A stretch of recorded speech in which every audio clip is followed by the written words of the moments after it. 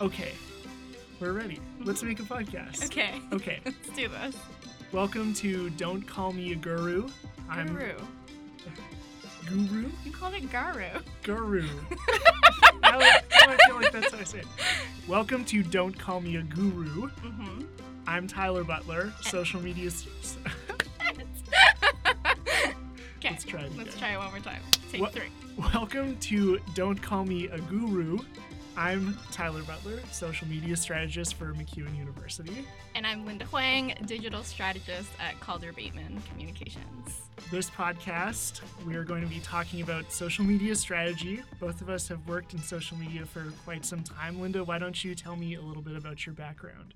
Sure. So I am very active on social media, Twitter, Instagram, all sorts of networks. I guess started doing it professionally 5 years ago and have since done social media for media organizations, post-secondary, and now at this agency I get to work with a lot of different clients, which is pretty fun. But I think the coolest part is that I just really love doing it personally. So I have a blog, and I've always been tweeting and Instagramming and Snapchatting and that sort of thing. So it's kind of nice that I get to do it as a job, too. I've been at MacEwan University for the last 5 years this summer, and I've been in this role, the social media role, for the last 3. I had the opportunity to kind of shape the university's direction on social media. It's been super challenging and creative and fun. I'm a little less active on social media personally than Linda is. Than you are. I can say you. I'm right You're here. sitting right here. I tend to tweet with less frequency and a much more sardonic voice, I think. You have a nice brand for yourself, though, A Tyler. personal brand. You got a good Future personal episode. Personal branding on Stay social tuned. media. And why it just might be bullshit. Hey! We'll be arguing a lot in that episode. We can talk a little bit about what people can expect from this podcast. So both of us are social media strategists. So what we really want to talk about in this podcast is like the gritty, on the ground, this is how the social media strategists do it.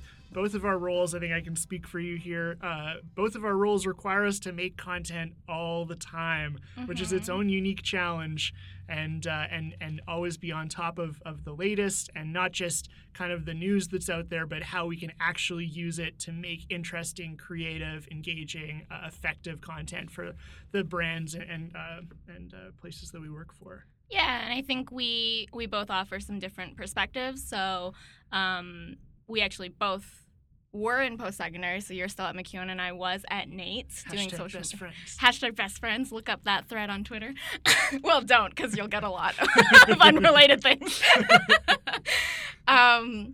But yeah, I think despite, for a time, us having very similar roles in similar sort of institutions, we approach things very differently, but still quite strategically and effectively. So I think the nice thing about this podcast is that when we're talking about different social media strategy or news or how we would do things, it kind of should cover a range of perspectives. Absolutely. I think it's always really interesting to me the different ways that you and I will approach social media situations where I want to know when I show up at an event, for example, I want to know exactly who I'm meeting, what social media we're going to be posting on.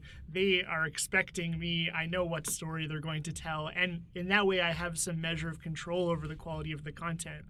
Whereas I think you have a much more free-flowing but equally effective and much more fun approach. I've often said that I have taken the most exciting creative job and just made it like a bunch of boring spreadsheets and email chains. Hey, but it works. Right.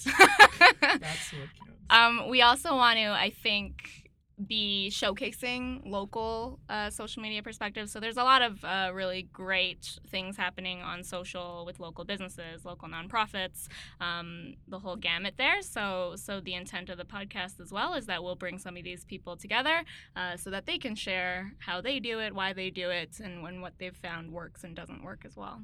Yeah, so in future episodes, we hope to have an interview from a local social media strategist tagged on to the end of it. We'll be posting monthly episodes from now into the future, Who into knows when? infinity,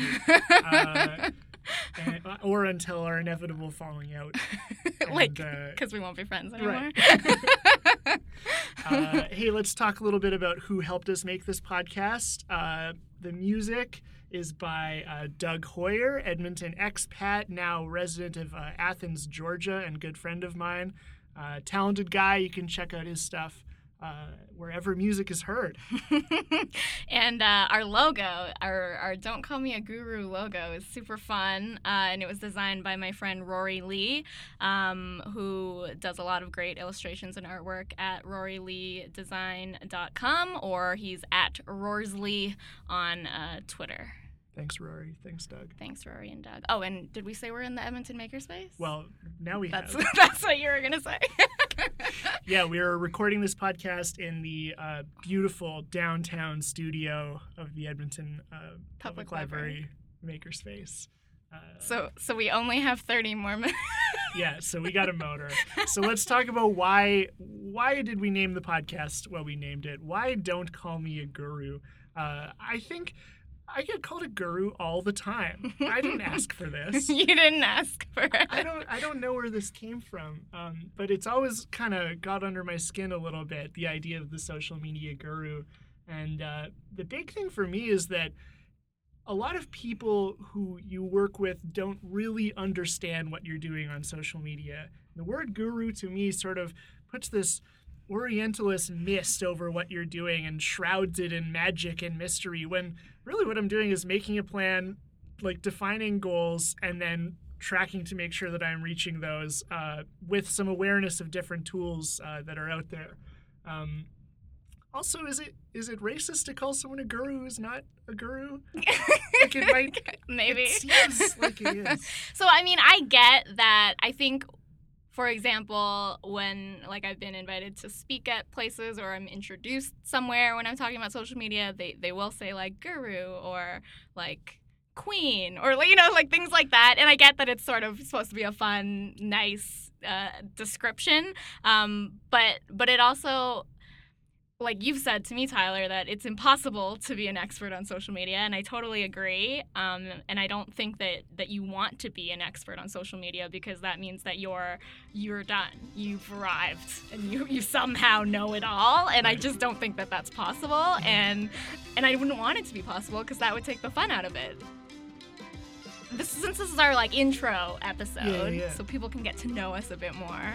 Tyler, can you tell me what your favorite social networks are and why? So I still really like Twitter. I just have a lot of fun writing on there.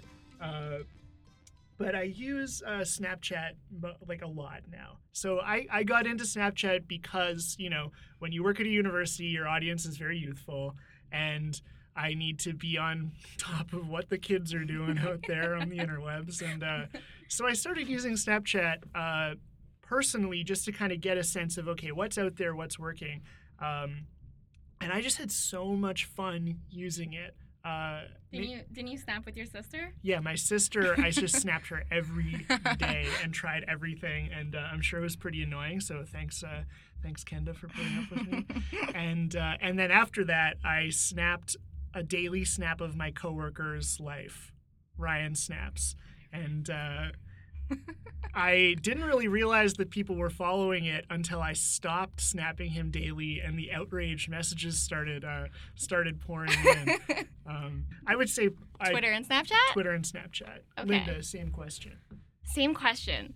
So I think for me it's probably Twitter and Instagram, although I do love Snapchat. So I love Twitter and Instagram, and I think because I treat them very differently as well. So on Twitter, I just love that I can just tweet really as much as I want all day long, and that's totally okay. And it can be anything from cat photos to really interesting articles that I'm reading to photos from an event that I'm at. So I think it's so varied that way, and the frequency is it's a-okay to share all of that all day.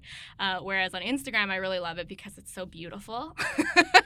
or at least most of the accounts that I follow are really beautiful, and it's just when you're scrolling through the photos, it's very inspirational, or at least you sort of aspire, you want to live that life, or or eat that food. So I totally treat it differently. Like Instagram, I'm actually very calculated with the posts the photos that I share. I know that like, okay, well that photo is not good for Instagram, but on Twitter I'll be like, oh, I'm gonna post 4 of these pictures.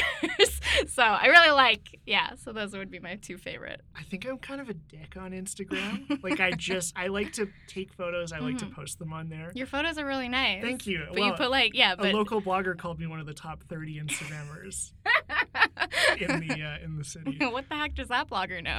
Who knows? But I wouldn't call her a guru. I post on Instagram, but I do not engage at all. But I do think it's really interesting how Instagram is changing a little bit. When it came out, it was like all filtered photos and beautiful things, and now I find it's a lot of like memes and comedy. And I think Instagram stories has really changed things. All conversations to have at a later time. Tyler, stop derailing the podcast. We'll get better at this. It's our first episode, guys. So let's get into some defining statements. Who are we? What are some of like an introduction to what we do on social media? Like if we had to give you some blanket social media advice, what would it be? Tyler, you want to start? Yeah, sure. I think a really good place to start is measuring everything on social media. It's a huge part of my strategies. It's so important when you are a strategist that you can prove the value of what you are doing, and numbers are a big, big part of that. And you get to learn a little something about your audience in the process. Yeah, and I think with measuring everything, when I give that similar advice, I'll also add that you sometimes don't know what you're going, what stat or what data that you've tracked will actually prove to be very valuable.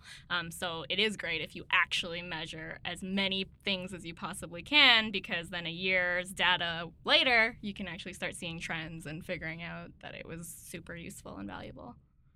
What's a key statement from you? So it sort of falls into my like things that you should not do list. And I really believe that there's a fine line between like automated social media or automation to make work processes easier, especially if budget and resources are pretty slim and you're being stretched and pulled and you're trying to work on so many different platforms and it's just you.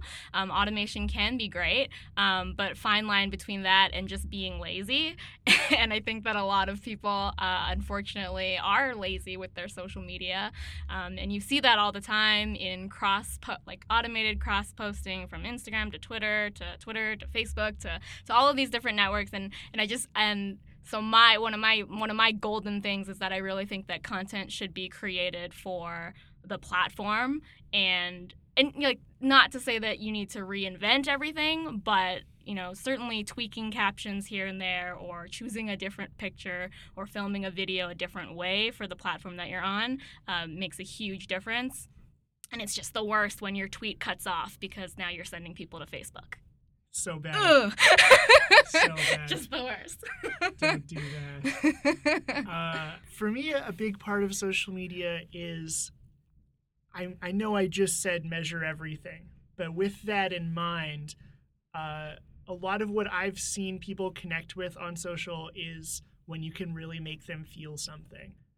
Emotion plays a huge role in the content that you create, especially with that share metric. When you're, a like is a like and a click is a click, but sharing, that means like, hey, I want all of my friends, I want all of my followers to see this and see that I'm associated with it. And I've noticed that when the things that people share the most that I create generally elicit some kind of like joy or sadness or outrage. Yeah, outrage for sure. Another thing for me is that I really think when you're using social media, it's so important to try and connect.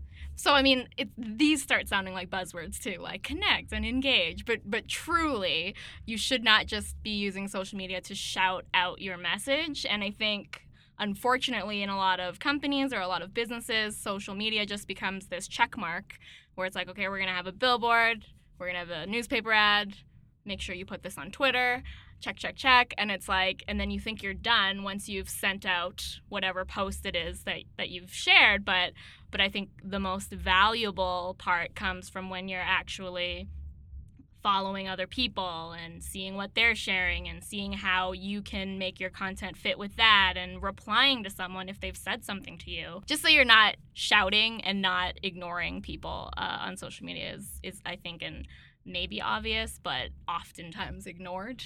Yeah, it's a great way to stay relevant to your audience when you listen to what they're doing, when you try to get into the social medias and the communities where they actually talk the way they want to talk. Mm-hmm. You can learn how can I mirror this voice? How can I become part of this community? And a great way to do that is to sort of learn some pop culture. You got to talk like the points. youths. You got to talk like the youths of today. But more than that, like you don't always have a youth audience on social media. When I target parents on Facebook with certain ads, I'm writing differently than when I target teens. I do have one caveat about when you reference pop culture in general, and that is understand your references. Like, you can find the perfect GIF and it might say the perfect thing and have the perfect facial expression, but if you don't understand that character's place in the TV show you're referencing, don't use it. Do some research. Know what you're referencing.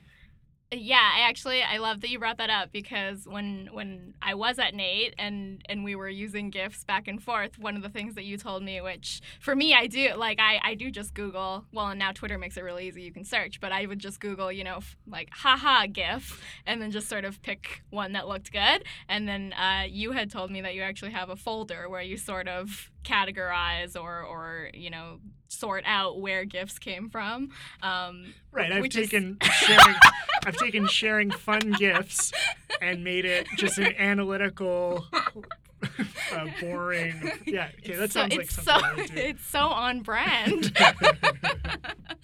but it's smart.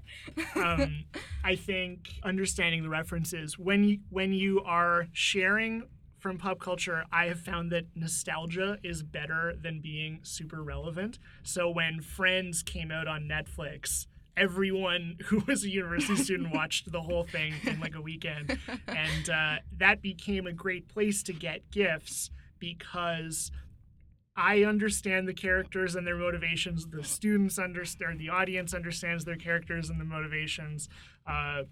It's better that you're both on the same page because it's so easy to mess up. Even bad guys make good GIFs.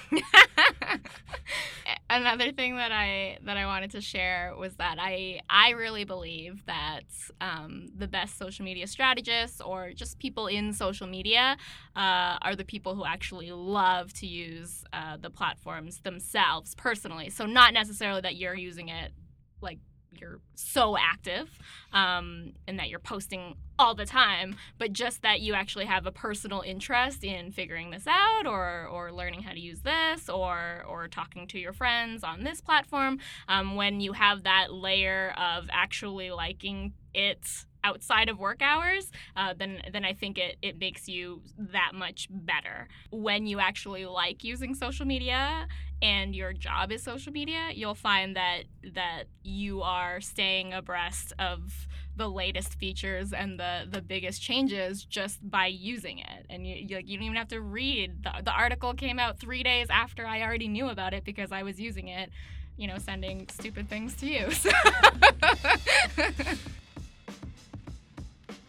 So let's talk about what's going on in the world of social media right now. We'll do a quick little roundup of some of the key headlines. Go. Twitter Moments opens up to everyone. Linda, have you tried Twitter Moments yet? Okay, so I was actually going to try it before we recorded this podcast. I was going to try to curate, like, the best cat tweets of 2016 so far, and then I didn't do it. Yeah, I created a moment at MacEwan, and it's sitting there, and it's called Untitled Moment -draft. So we'll get back to you on Moments. No, but we really did the research for this. No, but actually someone just tweeted me saying, ugh, is Storify really the only option we have for curating things? And I was anymore. like, not anymore. Exactly. Well, sort of. Not necessarily, because Twitter Moments, you can only curate tweets, whereas Storify lets you pull in lots of different sources. Was anyone doing anything but tweets? Mostly everyone does tweets anyways. So Facebook has released their new Workplace at Facebook, which is basically like an internal intranet comms platform for employees. So your company can sign up for Workplace at Facebook, and then staff can use that sort of as a way to chat with you, start message boards, and you're basically like on Facebook 24/7 then, because you're on it personally, you're on it at work. It's kind of interesting. So it's sort of like a project management or like a Slack kind of thing? Yeah, so it's like a direct sort of Slack competitor, I would say. I know already, like, some people that I've talked to about it are like, ooh, I don't want, like, Facebook already knows so much about everyone's lives, and now they're going to know about your work lives, too.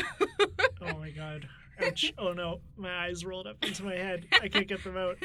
Help. That's a cool idea. Employees being on social media can be really powerful. Like they work there, they can be the best ambassadors of your brand. They'll tweet about the things you ask them to. But I would think from the strategy perspective, I would rather they were on like outside facing Facebook, more public, yes, and sharing what they were doing than sending it like a instant message to each other kind of thing. So I don't really know what this platform looks like, but I like employees on Facebook, but keep sharing. Keep sharing things publicly. Yeah, the good things. So Snapchat, in a recent study, has been named teenagers' social network of choice. So 80% of teenagers would choose Snapchat over all other platforms. However, 79% would choose Instagram. So it's a very small lead, but certainly Snapchat continues to prove that it's the platform for the youngins. Yeah, if your audience is youth and you're not on Snapchat, you're missing a huge opportunity right now, in my opinion. No, absolutely. Our followership has been growing and growing and growing, and that followership is so engaged. It's one of the social medias where when I ask them to do something, they'll often do it. A good percentage of them will do it, which is, that's pretty nice. One of the things that teens like about Snapchat is that it's hard for brands to use. It is really challenging and takes a lot of time to do a good job on Snapchat, which means that the people who are doing a good job are creative and interesting people who are making quality content. These kids, just like you, they can see right through your shit. Like, right. You can't buy popularity on Snapchat. No, and it does really force you to be creative and interesting, because if you're not, then they'll just stop viewing your stuff. Oh no, worse, they'll tell you. Hey, that was crap. It will be very clear if you're not living up to your quality or your standards. Yeah, I think there's so much to say about brands and Snapchat, but we'll definitely have that on a later episode.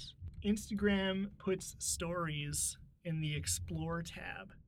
Yeah, so they're trying to get even more people to use their Snapchat copycat feature. Are you using Instagram stories? It's this internal struggle, because I am upset that Instagram just straight up copied Snapchat, and also I call it the poor man's Snapchat. Because it is. It's just a stripped down features version of Snapchat stories. And it frustrates me, but like literally on Snapchat, if you post something, you might get a handful of views, let's say personally. If you're a brand and you're trying to get on Snapchat, you're maybe also going to get just a handful of views because you're trying to build your audience. Whereas on Instagram, like my photographer friend put it really good. He said he tried Snapchat. Some of his snaps got maybe 50 views, up to 100 views was maybe his best. He used Instagram stories. Suddenly he was over 1,000 views. And so it's just that built-in audience that's on Instagram. I'm not using it quite a bit yet, and I'm still trying to figure out what I like more, and also if I'm using both Instagram and Snapchat, how to make it interesting and not repetitive for people who are following me on both. Yeah, I was going to ask you, what do you think is the difference between the two from a content perspective? what would you post on Instagram stories that you wouldn't post on Snapchat and vice versa? I mean, honestly, I think a lot of the content that you can put on Snapchat could easily work on Instagram stories. Yeah. And it would reach more people. It's just then why do you need both? You probably don't need both. What would your answer to your question be? I've seen more like behind the scenes, this is how this Instagram was made stuff on that's Instagram. cool. See, I haven't seen that. And I mean, I'm not using it at MacEwan yet Mm-hmm. because Snapchat is doing very well for us. Mm-hmm. But like imagine though, because MacEwan is like you have tons of Instagram followers and engagement, right? So just imagine. I guess for me, it's like an age thing. Like if your audience is not youths, Instagram stories. If Makes it a is lot of youths, sense. Yep. Snapchat. No, for and then sure. you can kind of define things that way. I think it's a budget and resource thing too, right? Like if you're already on Instagram and you're already posting content onto Instagram and you don't want to invest in a brand new platform, Instagram stories might make a lot of sense. There's so many platforms out there, and my most finite resource is time. Mm-hmm. Like I only, Snapchat takes so much time to do well. Yeah. And takes no time to be bad at it. So I need to decide at all times what am I not doing if I start doing Instagram stories, and is Instagram stories more valuable than this thing that I'm not doing? So this is news. Pinterest hits 150 million monthly users. That's quite a bit. That's a lot of people. That's a lot of people who are still using Pinterest. Yeah. I don't use Pinterest. Right. I don't really use Pinterest either. That's a lot. I guess I wanted to. I mean, I think it's worth including in this, but it's like, who still uses Pinterest? What kind of company would you recommend be using Pinterest? I think interior designers should use, like, lots of real estate or beauty, home. Like, there's a lot of food on there too. I know a lot of food bloggers who use Pinterest simply just to pin a picture of a recipe that they've made. And Pinterest is a huge traffic driver to your blog that way. So if it's not inspiration, it's traffic to your article or your blog post that you've done. So I think Pinterest does have a lot of value depending on what your company is. We explored it at MacEwan. It didn't really work. We weren't really seeing any traction. I had a couple different ideas that I was trying. But again, that's just going back to the measurables, right? Mm-hmm. You need to be willing to be wrong all the time as a social media strategist. Yeah. So when you try something new, you need to put the measurable and not let your ego bulldoze over it if it's not working. Yeah, I think like it's great to fail, and I think it's great to experiment. And if you don't experiment, then you won't know whether something worked or whether it didn't. Okay, so thanks for listening. Next time on Don't Call Me a Guru, we're going to be speaking with...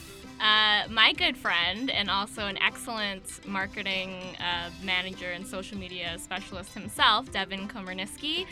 He works at the Bissell Center, so we'll be chatting all about social media from the nonprofit perspective. So let us know how we did. This is our first podcast that we've done, and hopefully we haven't bored you. Yeah, and we really want to be talking about these things further on social. We've created Twitter, Instagram. What else have we made? We just went a website. And a website. All of them are at Don't Call Me a Guru. Yeah. The website is don'tcallmeaguru.com. Yep. Probably the Twitter account would be the most useful. We're going to be sharing lots of different social media articles from there. So hopefully it becomes like a resource for you as well as you strive to become a guru. Guru yourself. Thanks for listening, and we will talk to you next month. I'm Tyler Butler. And I'm Linda Huang. This is Don't Call Me a Guru.